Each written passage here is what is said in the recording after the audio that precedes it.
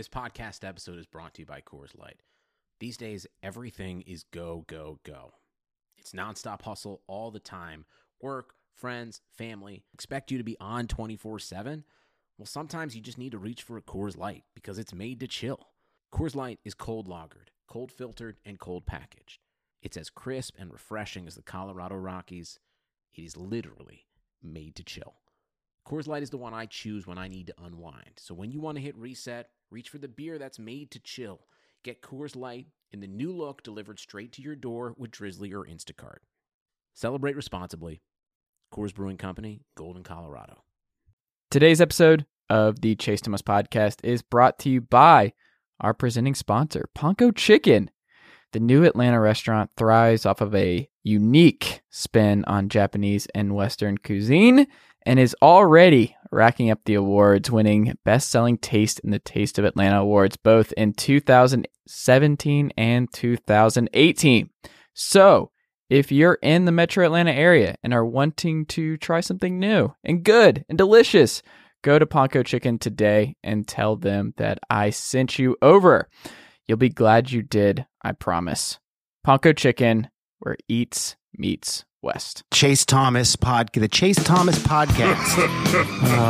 My nephew needs me to record. See, I already hate it. I hate it. All right, welcome back to a Monday night edition of the Chase Thomas podcast. Joining me tonight, Pro Football Focus, YouTube superstar, as I predicted a year and a half ago, Austin Gayle. Austin, good evening. How are you? Doing great, man. How about yourself? I'm good. Are you comfortable behind the camera yet? I think so. I'm getting better. I think it's nice to develop some chemistry with San, Steve, Renner. Even did my first video with Eric Eager today, which is nice. He and I have a good time. We play basketball together actually at the gym sometimes. So we leave the office, take a break. So Eager and I are developing a strong bond on and off camera. So it's been good. A lot of fun things. Who is the best basketball player at the office? I would say George Chifuri by a landslide. He is very, very good. He is very, very good. He's also way more conditioned than everyone in the office, so that kind of helps him out a lot. What's the worst thing that Mike Renner eats? He does like to eat. He eats cottage cheese out of the carton, which is pretty foul. And then he also eats overnight oats kind of constantly. So, but he's a healthy eater overall, but he does have some quirky food takes. Am I misremembering Sam Monson being a big car guy? Does he have a muscle car? Yes, he does. He has a Hot Wheels Mustang, I think is what it is. I'm not a huge car guy. My dad's a mechanic. He's been a mechanic since he was 16 years old, but I never got into cars. But yeah, I think it's like a or a Camaro. It's Camaro. I'm sorry. It's like a Hot Wheels Camaro. It's like pretty legit. He likes cars. Who do you hate looking at in close proximity the most so far in the YouTube videos? Because that's something I noticed is how close you guys are. And you have to look at who would be the most intimidating or someone that I would be most uncomfortable staring at for 7.5 minutes. Who is it for you? Oh, it's Steve. He's just so big. That's what I was going to guess. Steve is legitimately massive, like 6'9", 6'10" dude, and like you stand in the chair with him, and you're like, wow, I'm a really small person. So it's that one's definitely the most intimidating. Yeah, he would fit, but also like I would be so terrified of having a football conversation with Sam Monson, where like I'm just waiting to say something dumb for him to be like, "Well, no," and here's why, and you're like, "Damn it, this is not going to go well for me. I need to just put on my invisibility cloak and get on out of here." But you're doing a great job, man. Oh, I appreciate it. Thank you. Okay, so I thought of this idea because ultimately what I like most about doing pods with you is that we're really good at just like me throwing stuff at you and you just running with it. And efficient, being a PFF guy, name of the game here. So I have 21 NFL questions that I'm going to throw at you, and some will warrant longer responses than others, but I think this could be fun for the offseason because guess what? Sports and everything, it sucks right now because there's nothing going on and we're having to churn out content in whatever fashion we can. So, Austin, are you ready for question number 1? Yep, let's do it. Okay. Worst offensive line in 2019. let me start over. So worst offensive line, the 2019 Miami Dolphins or the 2018 Arizona Cardinals? That is tough, but I almost want to lean towards 2018 Arizona Cardinals just because tackle play was so bad for them. And like when you have that bad at tackle play, you just really, it's so hard for the offensive line to thrive. It was really, really bad. And I feel like for Miami this year, it's going to be bad, but I don't know if it's going to be Arizona Cardinals bad. But either way, it's not a good look not a good look for Josh Rosen, but it's a bad situation for Josh Rosen going from Arizona to Miami. He's going to have a very tough 2-year start to the NFL. Man, if I'm Josh Rosen, do I want to play this year? I mean, you kind of have to prove some of the doubters wrong, but like, are you kind of hoping that Ryan Fitzpatrick has to die behind this offensive line? Like, after what you experienced in Arizona, it's just almost cruel that he's starting off his NFL career behind two historically bad offensive lines. Yeah, he's definitely not looking forward to it. I'll say that. I think it's going to be very difficult for him to show, talent evaluators, coaches, analysts, that he can actually get the job done behind such a terrible offensive line with a poor supporting cast. Not a great defense. It's very tough for him to shine amongst a bunch of very bad players and just not a good surrounding cast. Not great. I think there's a very real chance of the worst team in football this year. J.C. Jackson and Stephon Gilmore, will they be both as dominant in 2019 as they were in 2018? I think so, yes. I think they really just okay, Stephon Gilmore is amazing. Stephon Gilmore is like far and away one of the best cornerbacks in the NFL. Maybe not the best. He was the best last year according to PFF's grades, but he is far and away one of the best in the NFL right now, and he is owning Bill Belichick's scheme. And then you go to J.C. Jackson, a rookie Maryland product who took on Bill Belichick's scheme and legitimately thrived like that. I expect huge things for him in year 2. If you're able to, as a rookie, do that, what J.C. Jackson did, it's incredible. I think he's going to have an outstanding year in New England. It's sky's the limit for that kid because he's in such a good scheme that fits his skill set, and he's grasping it so much more quickly than other cornerbacks in the NFL would. Would you have the balls to trade Dak Prescott this summer if you were the Dallas Cowboys GM? Ooh, that's a great question. I think yes, for the right price, absolutely. Okay. I'm in a situation where I need to pay Amari Cooper, Jalen Smith, Byron Jones. I mean, Zeke, if you want to throw him in there, I wouldn't really pay him what he's probably asking for, and Dak. But I would pay him before I pay Dak, right? Like I would feel a little bit more comfortable. I don't know if I'm in a situation. Maybe I don't pay either of them. Well, honestly, when you start to think about it, Dak I think makes more sense over Zeke just because he adds more from a value standpoint, and maybe you don't feel comfortable about this quarterback class in the draft or whatever it may be. But I would say from a pure talent standpoint, they have those guys on the defensive side of the ball and Amari Cooper that I think are far and away more talented at their respective positions than Dak and Ezekiel Elliott are. Well, Ezekiel Elliott, it's not a talent question. He's one of the best running backs in the NFL. It's a value question with Ezekiel Elliott, but for Dak, it's a talent question. You have to think you can maybe make an upgrade there if he doesn't have a great year this year. You have to hope he has a great. If he has a great year this year, then maybe you can build around him. You can feel good about him as a guy that can win with a good surrounding cast because they do have one in Dallas. However, it could be gone very soon. It's going to be hard to keep all of those talented players on the roster when you have to pay a lot of them, top dollar. Yeah, they're going to pay him, but I would have loved to have seen what the market would have been like for Dak and what he actually would have brought in if they elected to trade him over paying him. Why is the Philadelphia Eagles offensive line so effective year over year? Man, they have great offensive tackles. Lane Johnson and Jason Peters, when healthy, are two of the best in the biz. You throw that in with Brandon Brooks at guard. He's also fantastic. Jason Kelsey as well. You have 4, really, really good starters at premium positions, specifically at the 2 offensive tackle spots. That offensive line is going to rank in the top 3 of the NFL for as long as those guys are playing and playing well. And it's a really exciting offensive line that thrives specifically in pass protection. And then Jason Kelsey this past season had a career year in pass protection, one of the best passing blocking grades of his career, while also maintaining high run blocking grades that we've seen from him since when he was playing at Cincinnati.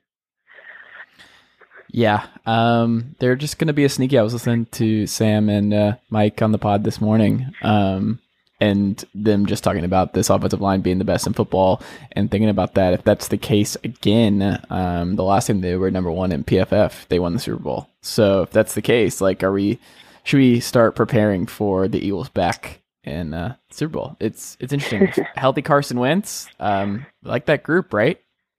Oh, absolutely. They have a very, very talented roster. And at the quarterback position, if Carson Wentz can stay healthy, there's still question marks about his game, but if he can stay healthy behind a great offensive line, with the great receivers, John Jackson's back, Alshon Jeffrey's still there. I feel good about that receiving core. I obviously love Zach Ertz being there. He's a fantastic talent in the receiving game. And then defensively, Fletcher Cox, there's a lot to love on the defensive line. Linebacker isn't necessarily a strength of the team, but it's not a weakness. Secondary, there are some concerns. Specifically, last year you saw what happened when they got plagued by injuries, but I think there's enough talent on this roster to overcome a lot of that, specifically because that offense is going to be so good that they're going to be putting points on the board, allowing the defense a little breathing room. How many more dominant Aaron Rodgers years do we have left? I think health is the question that comes to, or the concern that comes to mind. For as long as he's healthy, and I don't think he was totally healthy last year. If he can come into this year and have a clean bill of health for 16 games, you're going to see a dominant season. If he can do that be that healthy for 3-5 more years, I think you're going to still see dominant seasons. It's up to that shoulder, to be honest. If he starts to wear down as his career progresses, you'll see less and less dominant play from him. But I really do think a healthy Aaron Rodgers across a 16-game season will always be a top 3 quarterback in the NFL. The best graded Oakland Raider this year will be who? Ooh, I love that question. Let me think. If Gayle Conley plays 16 games, he'll be the highest graded player on the Raiders roster. I 100% believe that. I think he's going to thrive in this team. You saw him thrive when asked to play press coverage at 2-man and cover 1. I think he started to grasp, cover 2, playing curl flat or curl flat and cover 2, and also playing the deep third and cover 3. He started to grasp it. It's not something he did at Ohio State, but he started to grasp it with very little experience. You forget that with that injury in year 1 and even some injuries in year 2, he hasn't really even played a full season's worth of snaps in the NFL. He's slowly but surely getting his feet wet in the NFL from an experience standpoint. I think really this guy has all the talent in the world to be a very good player in the NFL. He just needs more time. He got benched for no reason last year. He was sitting on the bench, not a healthy scratch, but healthy sit for the Oakland Raiders last year in favor of Rashawn Melvin and Darryl Worley. It was absurd. This kid needs snaps, and when he does play, he plays well. You saw that late in the season against Baltimore, one-on-one with Michael Crabtree, and among other times. I think even in Cincinnati before he went out with concussion, very, very good play for him. I really do like Gayle Conley a lot.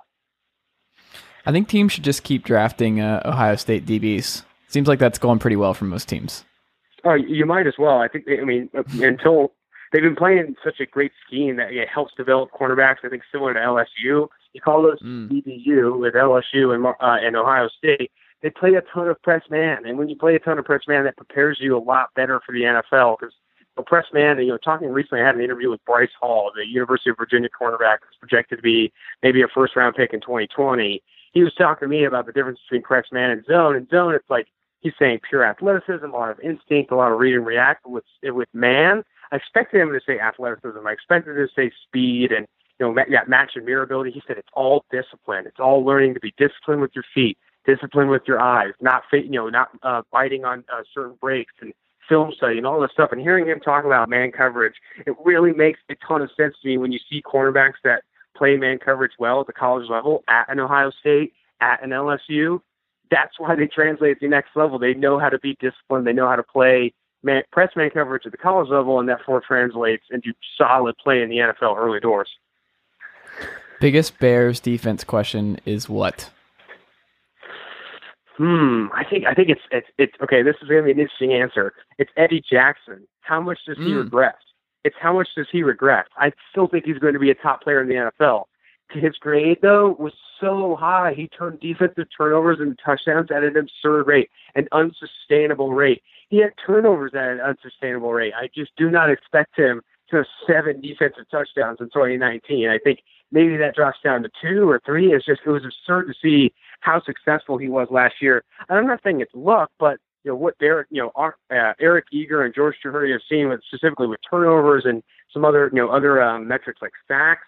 Some of that can be kind of luck dependent. Fumble recoveries for touchdowns, a little bit luck dependent and less predictable year over year. I think with Eddie Jackson, you're going to see that regression back towards the mean. A lot of players on that defense could regress back to the mean. You saw some career years from several players on that defense. So it'll be interesting to see. I think regression is expected for the Chicago Bears defense overall. How much regression will be the question mark, and I think that's up to some of their stars to kind of hold tight and still perform at an elite level. With Tyreek Hill back in the fold in Kansas City, would you put them back at the top spot in the AFC hierarchy going into 2019? I refuse to put Tom Brady and company in any spot but number one in the AFC right now. I think they're still a very, very good team, coached well with a great quarterback and a great defense. I really do think in Foxborough they're hard to beat. It's not unbeatable. You saw that with Kansas City. However, I still think Patrick Mahomes entering year 3, if Tyreek Hill doesn't get suspended, I'm not sure how that situation is going to unfold. That offense is again going to put up a ton of points. Is Patrick Mahomes going to throw 50 touchdowns again? I don't think so. I still think he could throw 30, maybe 35 plus, an absurd season by all degrees. But again, I go back to that defense. Their secondary somehow got worse, and their pass rush also got worse. It's going to be very difficult for that defense to be, even comparable to last year, and it wasn't good last year. I think that's a bigger concern for Kansas City, in my opinion. Losing Dee Ford and also losing Justin Houston. Those are two big pieces. You also lose Steven Nelson, who was the Chiefs' best quarterback last year, and honestly, a number 2 quarterback at best in the NFL. I think the Chiefs' defense has a lot of concerns, in my opinion. Maybe not enough to push them out of a playoff spot, but enough to definitely be concerned heading into the season. Is Eric Berry still a free agent? I believe so. I think he is still a free agent. That's so sad. Oh, I know, it definitely is. God. Who is the best available free agent still? Trey Boston died down, but there were some pretty good names. I'm a big fan still. of Trey Boston. I think Trey Boston is a guy who played really well in a bunch of different teams in the past years because he can't hang on. Those safety positions left to dry a lot, and Trey Boston played well with the Chargers. He played well with the Arizona Cardinals. I guarantee you maybe sometime in the preseason, if not early in the season, he gets signed again and turns in high production. You don't see a lot of guys like Trey Boston that can play that deep half, or not that deep half, but that deep third in that cover 3, or even the deep hole in a cover 1, like Trey Boston. That closing speed and that range is rare, and that's what he thrived in previous regimes. I think it'd be really surprising if he spends the entire 2019 season off the roster. Can Dalvin Cook and Kirk Cousins survive behind a bad offensive line in Minnesota again this year? It's tough to say. I think Kirk Cousins, for the start of the season, played above expectation under pressure, and towards the end of the season started to fall below expectation under pressure. I do not expect anything different really in 2019. I think there's going to be some highs and there's going to be some lows, and that just speaks to the volatility of quarterback play under pressure. I've said it multiple times on different radio shows and podcasts, but play under pressure at the quarterback position is as volatile as it gets. You could have a Case Keenum year or a Derek Carr year in 2016 under pressure, being in the top 5 of the NFL among quarterbacks in passing grade under pressure, and the very next year be one of the worst in the NFL under pressure, because it's a volatile kind of nature. Pressure comes in different ways. Is it from just the left tackle? Is it from all positions at once, like you saw sometimes with Minnesota, Arizona last year? I think that's the big thing. I think with Kirk Cousins, he needs more clean pockets to win in the NFL. He's not going to get a ton in Minnesota. What would a Matthew Stafford trade look like? Oh, wow. I can't imagine it being less than a day 2. It has to be for a team that, thinks that they can push with Matt Stafford with a great supporting cast, which, he's had bad supporting cast in Detroit, but there's been some times where, this thing could go pretty far, and he hasn't really delivered. I think a day 2 pick would make sense, but it would be a team that thinks, they think that there's a quarterback away. And I don't know if there's, a ton of teams in the NFL right now that feel that way. Maybe Denver, and that offense, Emmanuel Sanders coming off a torn Achilles. That's tough. I think there's not a ton of teams in the NFL right now that feel like are quarterback away, especially a quarterback of Matthew Stafford's kind of abilities. I don't know. I think it would be a difficult trade. He's expensive, and he's not a guy that makes his surrounding talent better. He needs a supporting cast to win the NFL. think he's not a guy that you'd really want to spend more than a day two on, and that's if you're in a pinch. Yeah, you look around the league, just about every team has a good quarterback, at the very least an average quarterback, and I don't even think the Broncos are in there now with the Drew Lock stuff. I mean, I guess that makes the most sense. I mean, I just go back and forth. I'm like, maybe the Steelers, just if they think Ben Roethlisberger, this is it this year, and just having him as insurance and he goes the Teddy Bridgewater route. I don't know. There's really not, like you said, a great example. I think the juiciest one would be like Dallas. That always intrigued me. Of just, if you gave him Amari Cooper in this group, is he better than Dak in Dallas? I don't know. Yeah, that's a good question. I think a situation that comes to mind is a few years ago, or a handful of years ago, in the Oakland Raiders. I think we're around 4-4 or 5-4, somehow like finishing better than what people thought with Jason Campbell. And then Jason Campbell gets hurt, and they trade the farm for Carson Palmer, thinking that maybe they, if they trade enough capital to get Carson Palmer under center this year, they can finish what Jason Campbell started and potentially make a playoff push. They didn't. They overspent for Carson Palmer and ended up kind of setting the franchise back for years. If a situation like that occurs, maybe Dak gets hurt, maybe Big Ben gets hurt, and you make a big push for a quarterback like Matt Stafford to kind of finish the year on a high note. That would be the situation maybe where I see a Stafford trade exist. Redskins, they have the most expensive offense in football. Where do they grade?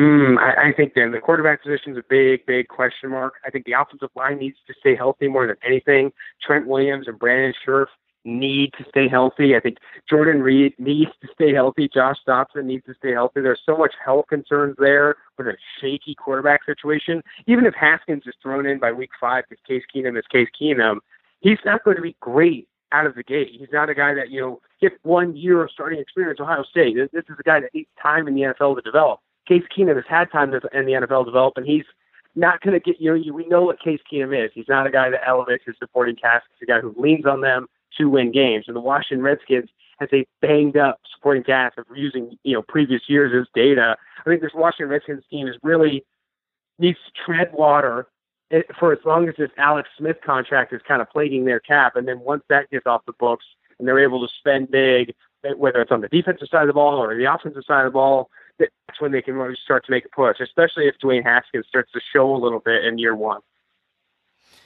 I think he starts like week 2. It just sucks because if they had Alex Smith, a healthy Alex Smith, all of this makes a lot more sense, right? Like everything makes a lot more sense. It's a lot more of a clean fit. You can, like, that whole Kansas City model makes a lot more sense. Everything makes a lot more sense if Alex Smith does not have just the devastating injury that he did. And that's not the Redskins' fault, but at the same time, this is just a weird situation to be in.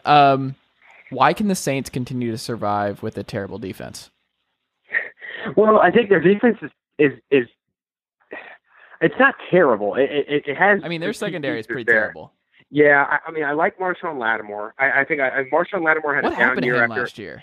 That's a great question. I think he played against some better receivers. I think there was higher expectations for him, and therefore he was going against some of the bigger guys. I mean, Mike Evans in week 1 torched him, and I think he got a little bit of. I think he not necessarily cocky. I'm not going to dive into his mentality, but he definitely had higher expectations in year 2. Faced some better receivers in year 2, and I think he learned a lot this past season. He still earned above a 70.0 overall grade. Still ended up playing really well for a year 2 cornerback, but definitely not the level of play we thought from him after seeing how outstanding he was in year 1. I think you could easily see him bounce back in year 3. Outside of him, though, I do agree that there's not some question marks at linebacker, which isn't, again, not the worst place to have question marks, though. Linebacker, similar to running back, is becoming an increasingly less valuable position to be good at. The best 2 linebackers in the NFL, Bobby Wagner and Luke Kuechly, are great coverage linebackers. After that, you pretty much kind of take anyone. Jalen Smith, Leighton Vander Esch, Darius Leonard. Deion Jones. Respect on Deion. Yes, that's fair. There's maybe a handful of names you throw in there that are playing like above expectation and adding value to the defense because they're great coverage players, but it's very rare to find a consistent high-end coverage off-ball linebacker. When you have one, it does great things for your defense. When you don't, you need to build elsewhere, and you can with better and more valuable players, corners, safeties, pass rushers. And the Saints have a good group of pass rushers. I think Sheldon Rankin, had such a good year last year and then tore his Achilles late. It's going to be tough for him to come back from that injury, but he was playing so well. You really have to hope he can have a Cameron Wake, similar to Cameron Wake recovery on the Achilles side of things and come back. And then with David Onyemata, suspended for, game one, but after that, I think he could be a really good breakout candidate for the Saints defense. Cameron Jordan is fantastic. And you throw in maybe a bounce back from Marshawn Lattimore. This defense doesn't look that bad. And with Drew Brees and Michael Thomas on the other side of the ball, and Alvin Kamara too, with a great offensive line, the Saints team is definitely one of the favorites in the NFC. Can you explain to me why the Atlanta Falcons are not running as much 11 personnel as the Rams did last year? Man, Football Outsiders has this great piece on this. And I saw that where the Falcons were last year. They were 22nd. When you have arguably the best three-man wideout trio, and to only run 11 personnel, less than half, what? I was so mad. I was mad the entire day about all of this. I'm like, with Ridley, Jones, and Sanu, it's like, what are we doing? What? Yeah, I don't really get it. I think there's only, you look at the San Francisco 49ers, it kind of makes sense for them not to play a ton of 11 because they like their tight ends and they like their fullback. They're paying that guy like they like them, so they might as well start him and play him a ton of snaps. But with Atlanta, your tight end too is not a strength. So to throw him out there as much as they did doesn't make a ton of sense. To throw different players outside of that number 3 wide receiver didn't make sense. And with Matt Ryan there, and like you said, the receiving talent you spoke to, they should be playing a lot more 11 personnel. I think they thrive with it. Yeah, I don't get it. So if 92% of their offensive play calls this year are not 11 personnel, I think you have to clean house. Like the Rams were egregious. I think if Gurley hadn't gone down the last couple weeks of the season last year, I wish I still had the stats in front of me, but it's just, I think it was like 100 and something plays total. They didn't run 11 personnel. That's all they did. It was just the Cup, Robert Woods, and Brandon Cook show. Just all the time. They would never move away from it, like over and over. And I'm sure you are very familiar with that. But I just thought it was funny how much Sean McVay was like, well, if you can't stop it, we're just going to do this over and over again until you can. And it didn't happen until the Super Bowl. And I think, honestly, with Sean McVay, it's less of like, this is his system. He runs 11 personnel more than anyone. That's what he's known for. It's more of, hey, I got 3 amazing wide receivers. The fact that you think I'd leave Cooper Kupp on the sideline to run 12 or 22, you're crazy. It's just not going to happen. Right. I'm going to run 11 personnel to get my best 11 out there. And what's interesting about this conversation, when we're bringing up personnel, we're bringing up personnel usage. Cliff Kingsbury in Arizona ran the second most 10 personnel at Texas Tech over his last 3 years at Texas Tech. The only guy that's running more 10 personnel than him is the guy that taught him to do it, Mike Leach in Washington State. If Cliff Kingsbury brings that 10 personnel to the NFL, which last year, the average usage of 10 personnel was 8% of plays last year. If he comes in and throws 40%, 50% of 10 personnel, give me Hakeem Butler, Andy Isabella, Larry Fitzgerald, and Christian Kirk on the field at the same time and watch this air raid flow, I'd be really excited to see that. I think I'd be so upset if, he converts his offense, plays a little bit more 11, with Caleb Wilson, that 7th round pick they picked up. I'd be pretty upset because I want to see this guy, bring the air raid to the NFL. Let's stop playing around. I agree, 100%. This is a good transition. More Pro Bowls in 5 years: Kyler Murray or Jimmy Garoppolo? Oh, I'm going Kyler. I think not because I don't like Jimmy Garoppolo. I just like Kyler a lot, and I think the 1 year of experience, that sample size concern is big with PFF, and we're definitely not putting all of our eggs in that basket, but we do really feel good about, one, his accuracy was on par with what Baker Mayfield did over 3 years at Oklahoma, and Kyler Murray was on par in that 1 year he did start, and also what he adds, as a runner. And I think, with PFF, we speak to, running backs. We don't say running backs don't matter, but we do think rushing production is largely replaceable at the running back position. Rushing production at quarterback is not nearly as replaceable. And if you're able to add as a quarterback, as running the football with your legs, we saw with Josh Allen and Lamar Jackson, it makes you a lot more valuable as a QB in the NFL. I think Kyler Murray, in addition to design runs, he can run, design runs, read options very well because he's an elite athlete, but he has a very good sense for when to tuck and scramble, when to drop his eyes and go. And I think him as a scrambler and as a creator, in Cliff Kingsbury's offense could do a lot of damage, especially with the weapons he has. And they're not great, but I love Andy Isabella. I think Hakeem Butler adds value, and Larry Fitzgerald in the slot, I'm ready to go. I agree. Which quarterbacks does Josh Allen grade better than this year? Oh, man, you're asking a tough question there. I think, how about I throw a hot take here? I think he'll grade above Mitch Trubisky. Oh, Maybe he might grade above Mitch Trubisky, and I think other quarterbacks might grade below him. Derek Carr, I don't know. Derek Carr has had a really tough couple years, and I think it would be. I mean, it wouldn't be surprising if Josh Allen, with that high average depth of target, John Brown added to the mix, Cole Beasley out of the mix, maybe have a little bit more success. It's hard to rattle off a bunch of names. I don't imagine Case Keenum ranking below him, but Josh Allen, I think, bounces back a little bit. I think he adjusts to the speed of the NFL. He's still very inaccurate. But I think you can work around that. And if the Bills understand that, hey, this guy's not the most accurate guy in the books. He's not Drew Brees or Tom Brady. But what he does very well, and that's throw the football deep. And we got John Brown, and we got Cole Beasley, who has a pretty decent catch radius and sure hands. We can win with this kid. Let's not think he's Drew Brees. Let's think he's Josh Allen. Throw the ball deep as much as we can because this guy's got a cannon and hope the big plays come. All right, 6 more questions. So let's breeze through these real quick and we'll wrap up.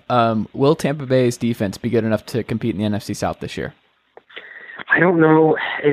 Good enough, sure, because I think their offense is going to put up a ton of points. Yeah, see, I think the offense is going to be great. Like, I'm expecting a big year, but it's asking a lot of Todd Bowles to make a big jump with this group that was just so bad under Mike Smith the last couple of years. Mm-hmm. I don't know. We'll see. Let's say Cam Newton plays 16 games. If he gets 16 games for the Panthers this year, would you say that they are a guaranteed playoff team?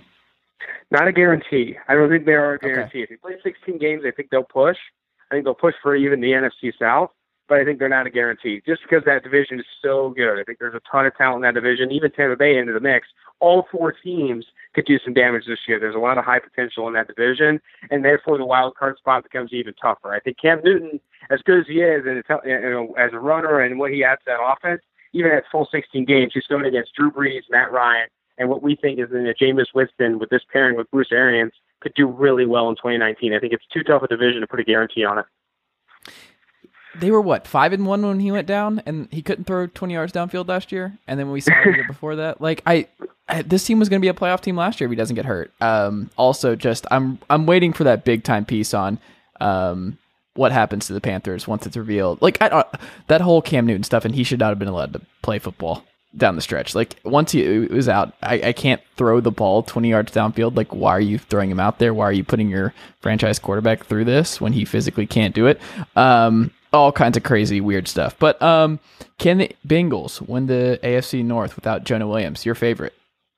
I would say no. I don't think so. I'm really big on the Cleveland Browns, and I think if the Cleveland Browns don't take the AFC North, it'll be the Pittsburgh Steelers because they still got Big Ben and they still have Juju Smith-Schuster, and the offensive line is good, not great.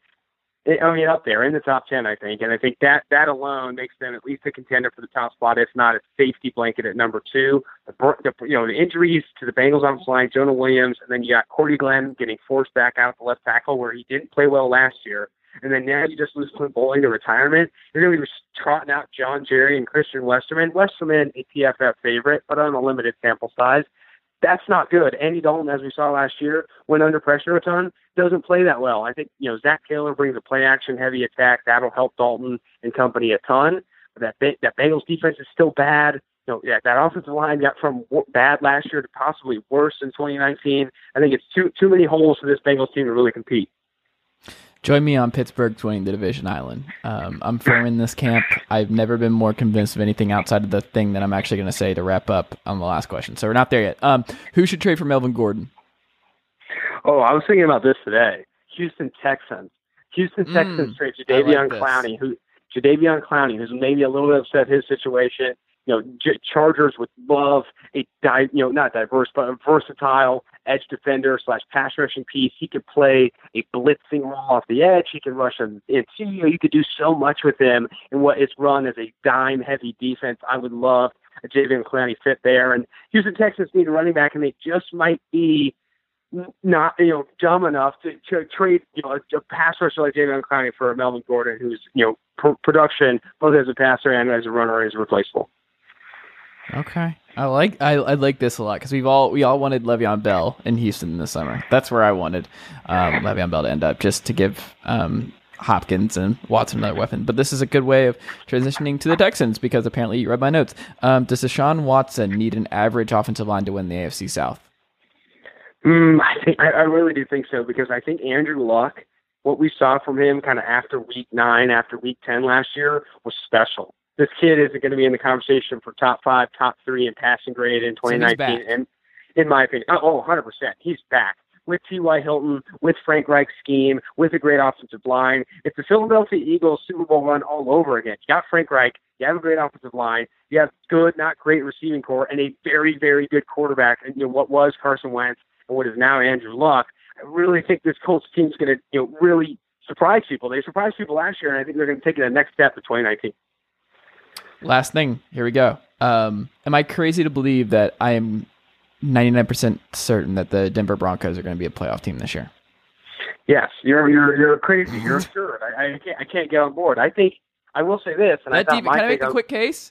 The defense is going to be top 5 in defensive DVOA. Like, go ahead and lock that up. They're going to be top 5. Vic Fangio and that group, they're going to be top 5 defensive DVOA. Mike Munchak being the offensive line coach there now, and then getting a Kyle Shanahan disciple as their OC.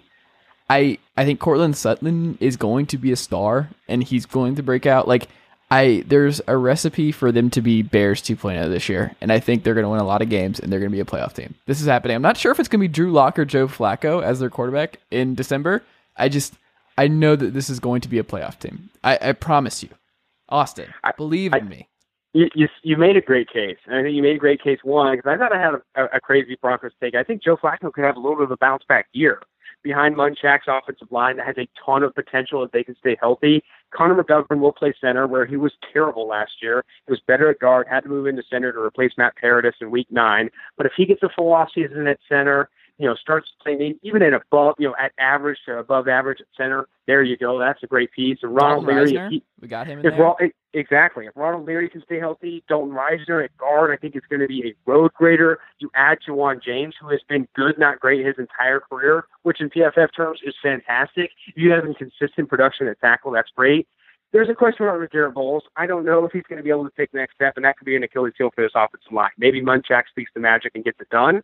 Joe Flacco in that system, I think, could play well. I think Emmanuel Sanders coming back would be huge for them. And defensively, Fangio and what they have here, it's going to be good. But what I think keeps the Denver Broncos from maybe making a playoff spot, and why I'm maybe not 99% sure, is that the AFC is chock full of talent. You're telling me Houston's not pushing for a wild card? You're telling me the Los Angeles Chargers aren't pushing for a wild card? Kansas City Chiefs will win the division if not push for a wild card? There is too much talent in the AFC for me to think the Denver Broncos, with a combination of Joe Flacco, even if a better year with Drew Lock, is going to make that 6th spot in the AFC. I just can't see it. Well, a few months from now, when the Pittsburgh Steelers are hosting a playoff game and the Broncos are traveling to some team, because they're not going to win the division, the Chiefs are going to win the division, but they're going to be in some city, and you're like, oh my God, they actually pulled it off. Shout out to the Broncos and Chase for calling these two things months in advance. I don't know. Bryce Callahan, love him. He followed Vic Fangio. Everything about them, I don't know. I can't shake the feeling that this group is just going to be good. And Noah Fant, probably going to be a star there in that system. Kyle Shanahan loves his tight ends, and I could just see him becoming like a big dude in that scheme. I like, what do we even call him? Because we can't call him Kyle Shanahan 2.0, but like whatever the guy, he was the QB coach in San Francisco, and they let him move on because it's an upgrade for job stuff. And I don't know, love Philip Lindsay. Everything about it makes sense to me. So I'm going to die on this hill, Austin. But is there anything we need to check out from you this week on YouTube, on ProFootballFocus.com? What do we have in line on the content creation front on Pro Football Focus? On the NFL side, tomorrow we're dropping our 32-team run defense rankings. Edited that tonight, and it's going to be good. Renner wrote it. Should be great. And then later in the week, we'll be rocking our pass rush rankings, including all the new pieces that all teams added. It should be another nice piece. And on the fantasy side, I'd look out for Jeff Ratcliffe's tiers pieces. He does a great job of ranking wide receivers and tight ends, and last week he did running backs and quarterbacks in tiers by round. And I think if you're a fantasy football junkie, I think it's a great series that Jeff Ratcliffe's running right now. A lot of good content. We're gearing up for the season. I am literally waking up every day wishing it was August 1st. I'm ready for this Hall of Fame game. To see your Broncos. I'm ready to see your. Oh no, it's not the Broncos in the Hall of Fame game, but still, it is. I thought it was Falcons Broncos. Yeah, you're right. It is. I know I was excited for a reason. I'm excited to see your Broncos kick off the preseason 1-0. And my Falcons. I'm excited. I'm excited for you on Ogwa. Yes. His name, by the way, Rich Scangarello. Scangarello? That's right. Scangarello. Mm-hmm. Rich Scangarello. I'm never going to remember this. We're going to have to rename him. All right. Well, anyway, go check out Austin's great work. Watch him on YouTube. And thanks so much, man. Talk to you soon. Sounds great. Thank you.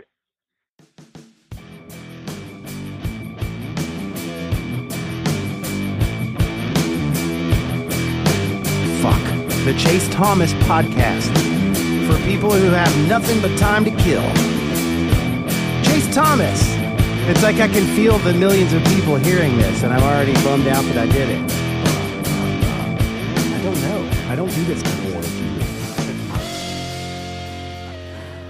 All right, we are back on the Chase Thomas Podcast, and I am now joined by someone from the UConn blog and UConn all over the news.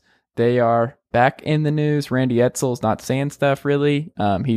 He wasn't saying anything, and it became like a running gag that he didn't know anything, and he was tweeting it out and loving the youth culture. Randy Edsall, king of that. But to talk about everything going on with UConn and this brave new world that they're entering, that's also kind of like an old world that they've already been in. Aman, good evening. How are you? I'm doing great. Chase, thank you so much for having me. So I'm kind of a doofus because it took me until right before we started recording how your username on Twitter worked and the pun there. That little embarrassing on my front, but I respect funny it. last name otherwise, yeah. So we have to talk about UConn. I know this has just been a lot happening in a very short amount of time, but UConn, they're back in the Big East, at least for basketball. Was this the desired result, not only for UConn fans, but also coaches at UConn? Mm-hmm. I think if you were to poll UConn fans continuously across these past 6 years as they've been members of the American Athletic Conference, there's probably always a healthy chunk of the fan base that wanted something like this, a return to the Big East, or reuniting with those Catholic 7 schools. I think in the first few years, UConn won a championship in men's basketball. Its first year in the AAC. Kevin Ollie had recruiting going well, so maybe there was this belief that it would all work out. And then the whole point of being in the AAC was to be in the best football conference possible. So maybe a couple of years in, maybe that sentiment waned a little bit. But then I think over the past couple of years, it really grew, especially as you could kind of see the conference situation just wearing on UConn financially, on attendance at basketball games, and the football was struggling too. And there are arguments that even if this is the best football conference outside of the Group of Five, maybe it's just not the best place for UConn, a Northeast, geographically isolated, relatively young FBS program, to succeed. So I think from the perspective of anyone who cares about the basketball teams and the coaches themselves in a vacuum, you have to be really excited about the move, because it's undoubtedly better for the basketball programs. It aligns them better in terms of recruiting footprint. It brings a lot more excitement to regular season conference games. It will allow fans to engage more with the team by being able to more easily attend away games, which probably completely dropped off for Husky fans at the AAC. So I think there are a lot of benefits there. Donations have gone up. There's a lot of other stuff, but I think even though it leaves football in an unusual position, I think the benefits to the athletic department and then the programs that UConn has built its reputation on are worth it, given this highly uncertain era of college sports and revenue generation that we live in. So you touched on a couple things there. Something that I thought about when you were just talking about their divisions and just what was going on there and revenue and all of their stuff. I wonder, and this was something I thought when they first left the Big East dissolved and they were kind of screwed. They were the last team out and all this stuff. But like, I always had the thought that they would eventually wind up in the ACC.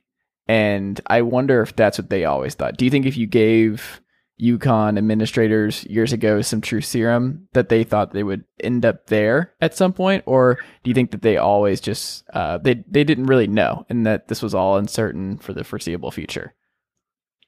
Yeah, I would 100% agree. I would say that in 2012, 2013, even for a few years after that, for sure, UConn thought, and I think everyone thought that further Power Five expansion was inevitable, was kind of this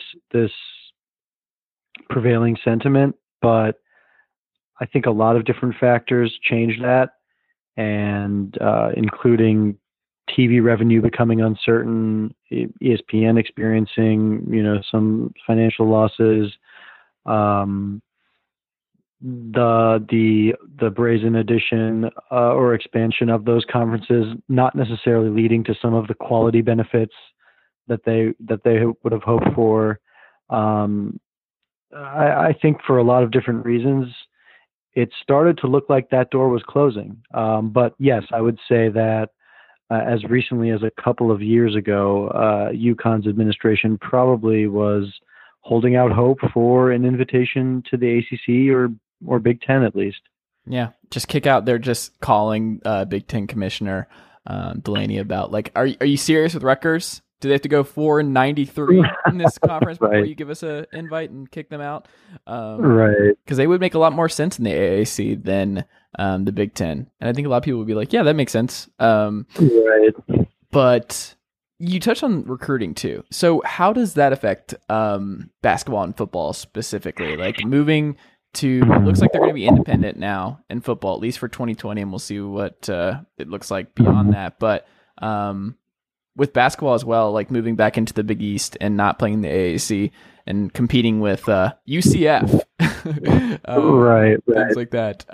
Do you like? How does that affect it? Like, why did they get a bump from that?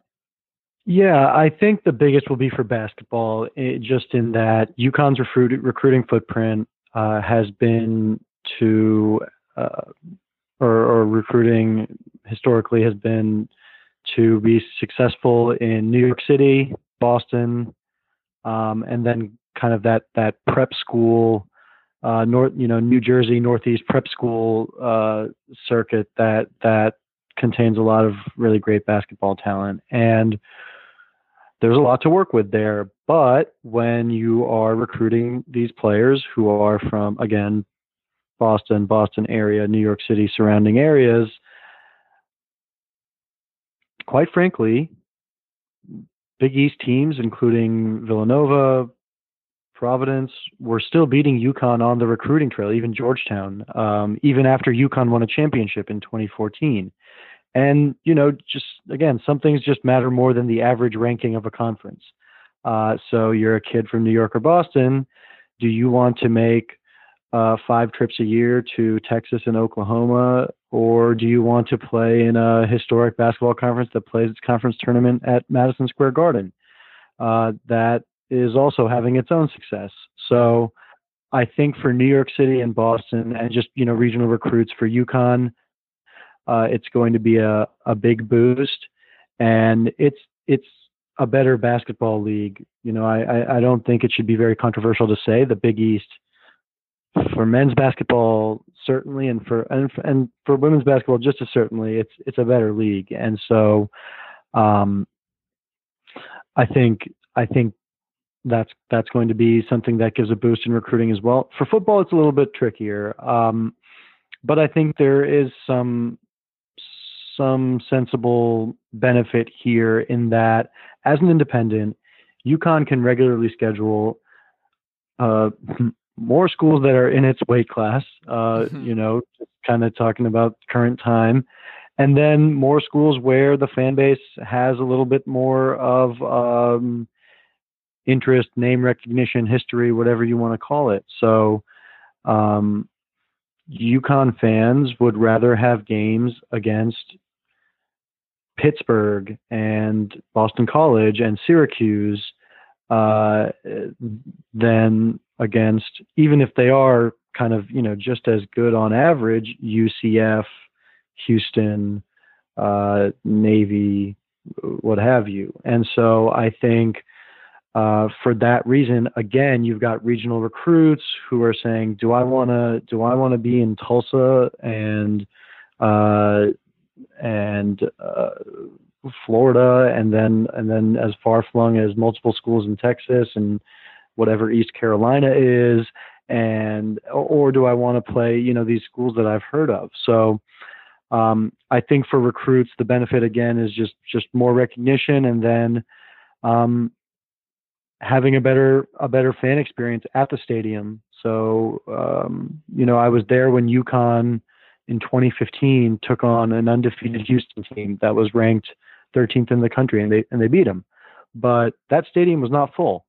And if Pittsburgh was ranked number 13 in the country and undefeated, that stadium would have been full, because UConn fans would have shown up in droves to, hopefully make it a bad night for a school that they do have some negative energy towards. So again, I've been saying it over and over, but just again, some things matter more than the average rating or just the quality. And I think the American Athletic Conference has taught UConn that and proven that, because you can't just manufacture rivalries out of nowhere, Bob Diaco, but you can't just manufacture rivalries out of nowhere, even if the teams are decent, and hope it moves the needle in some way if there's not some previous history or experience around it. How are UConn fans with Hurley so far? Is everybody still firmly in the Hurley camp? Yeah, absolutely. So last year was his first season.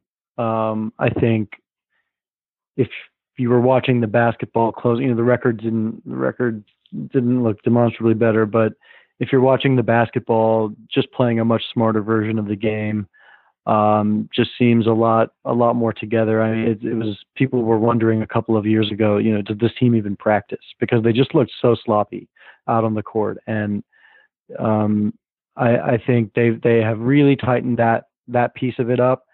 And then Hurley has had some big early wins on the recruiting trail as well. So I think first and foremost being Akak, who was a 5-star or top 20 nationally recruit who enrolled early at UConn. UConn was also able to get Sid Wilson in from a former 4-star recruit who originally committed to St. John's. And then they also added R.J. Cole, who was a All-American honorable mention playing at Howard in D.C., but he actually played for Mr. Hurley Sr. Over at St. Benedict in New Jersey. So a little bit of familiarity there, but, UConn adds a transfer, a proven scorer, a versatile guard. So some good wins on the recruiting trail as well. And he's a good soundbite. He says all the right things. He played at Seton Hall and understands the area.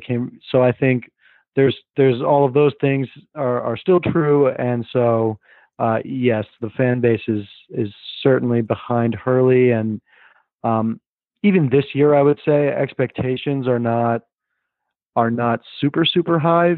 Fans, of course, want to, there's been a little bit of an NCAA tournament drought. So fans obviously want to see that end as soon as possible. But I think even this year, it's not a make the tournament or else kind of deal. Even though many fans certainly are saying this could be a tournament team. Okay. So Jim Calhoun, not UConn basketball coach in 2021. That's what you're saying.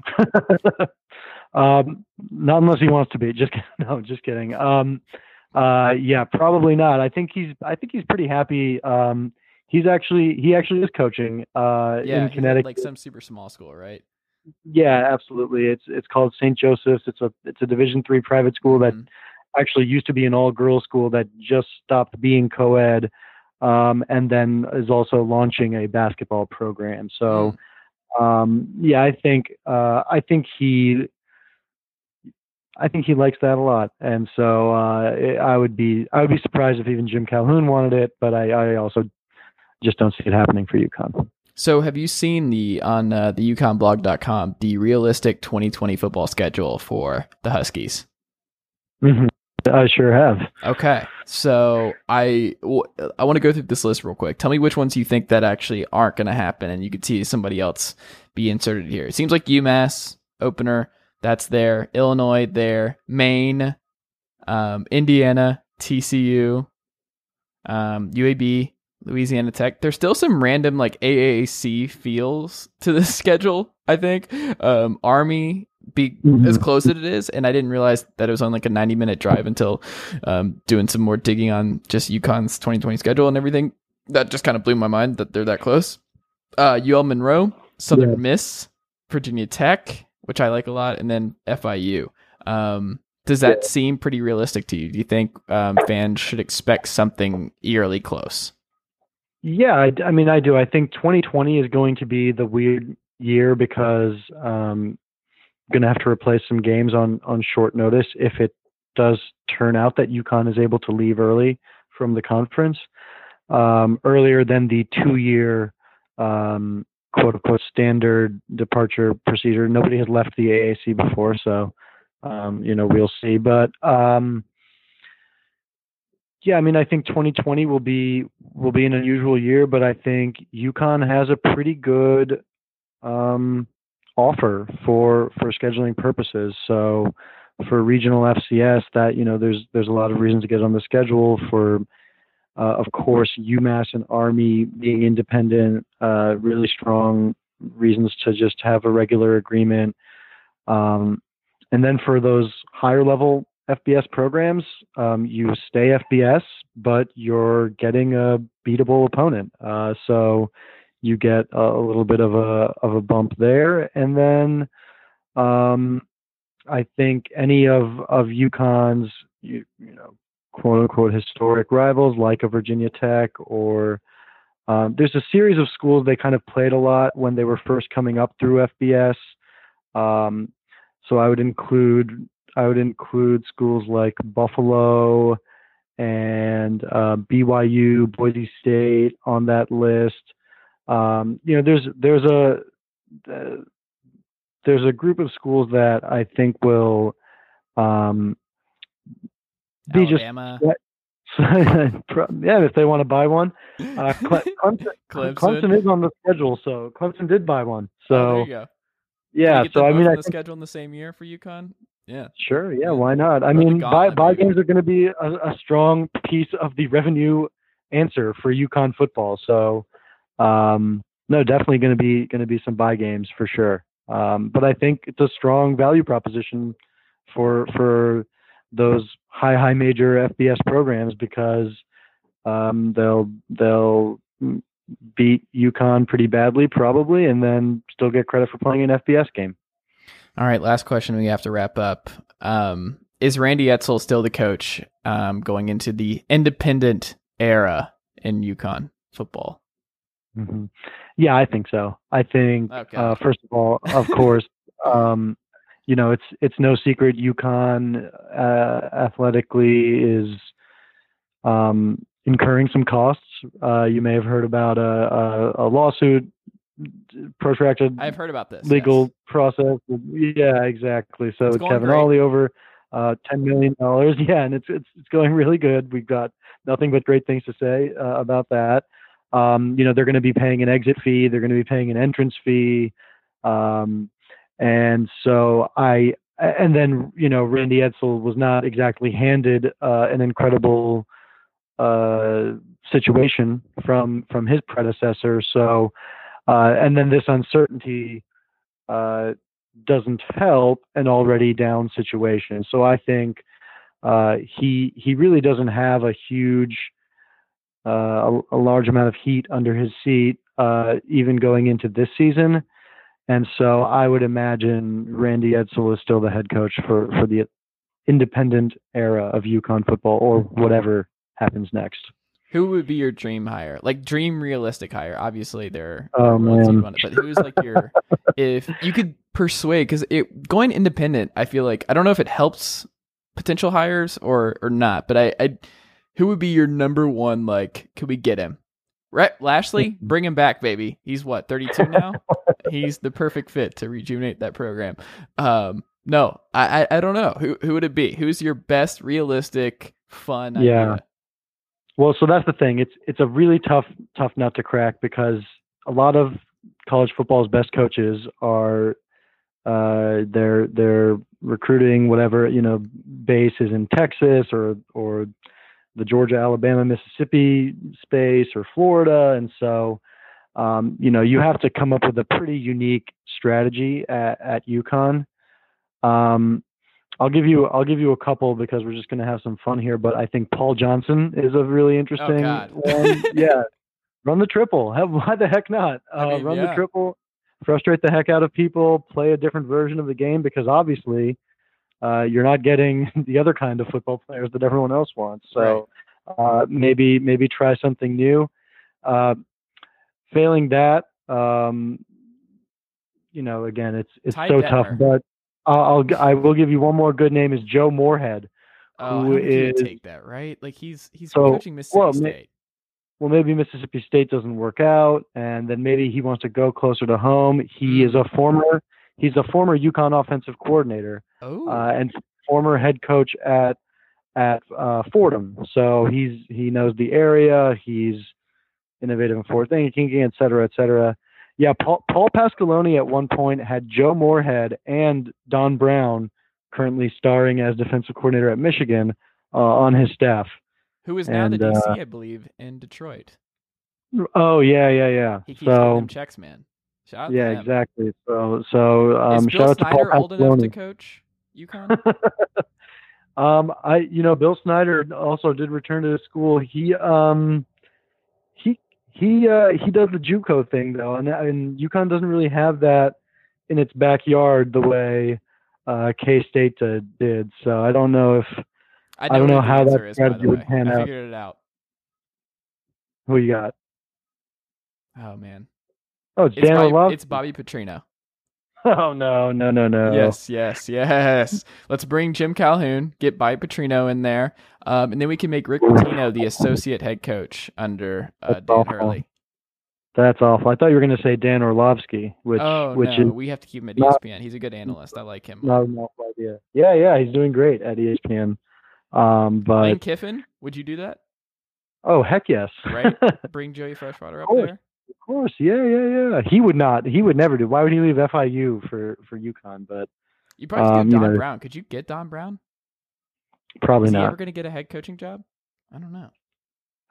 Don Brown. Pep Hamilton. I don't know if he wants one. Not everyone wants one. Pep Hugh Hamilton Freeze seems like a great guy. Pep Hamilton is coaching the XFL franchise in DC, so I think he's out. Bob Stoops is available. I think he's been chomping at the bit for some UConn Husky football.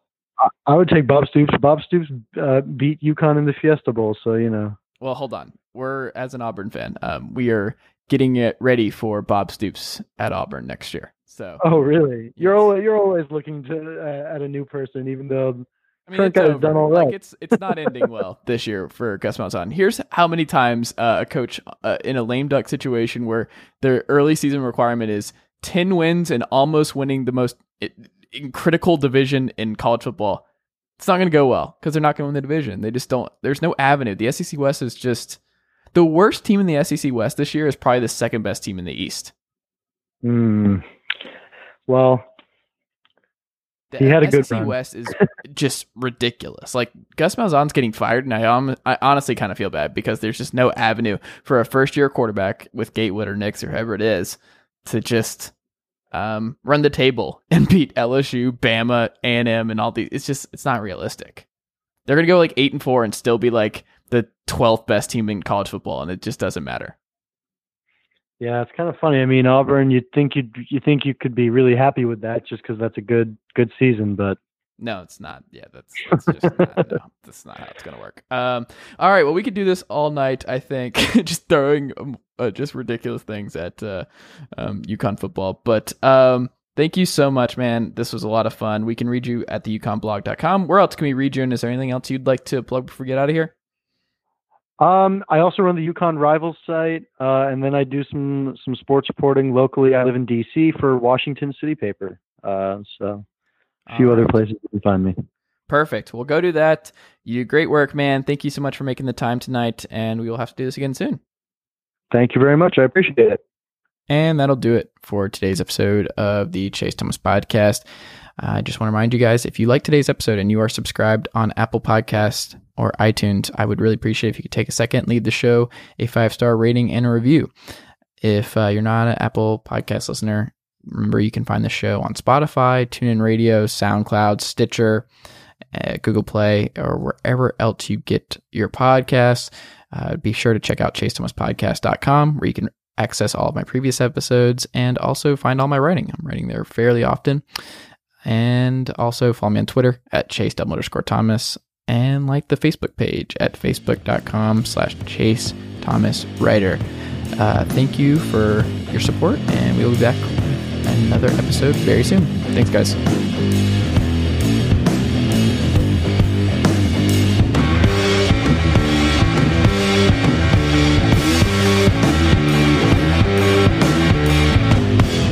Nicely done, nephew.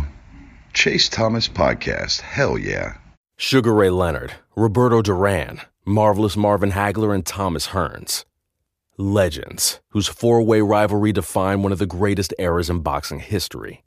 Relive their decade of dominance in the new Showtime sports documentary, The Kings, a 4-part series premiering Sunday, June 6th, only on Showtime.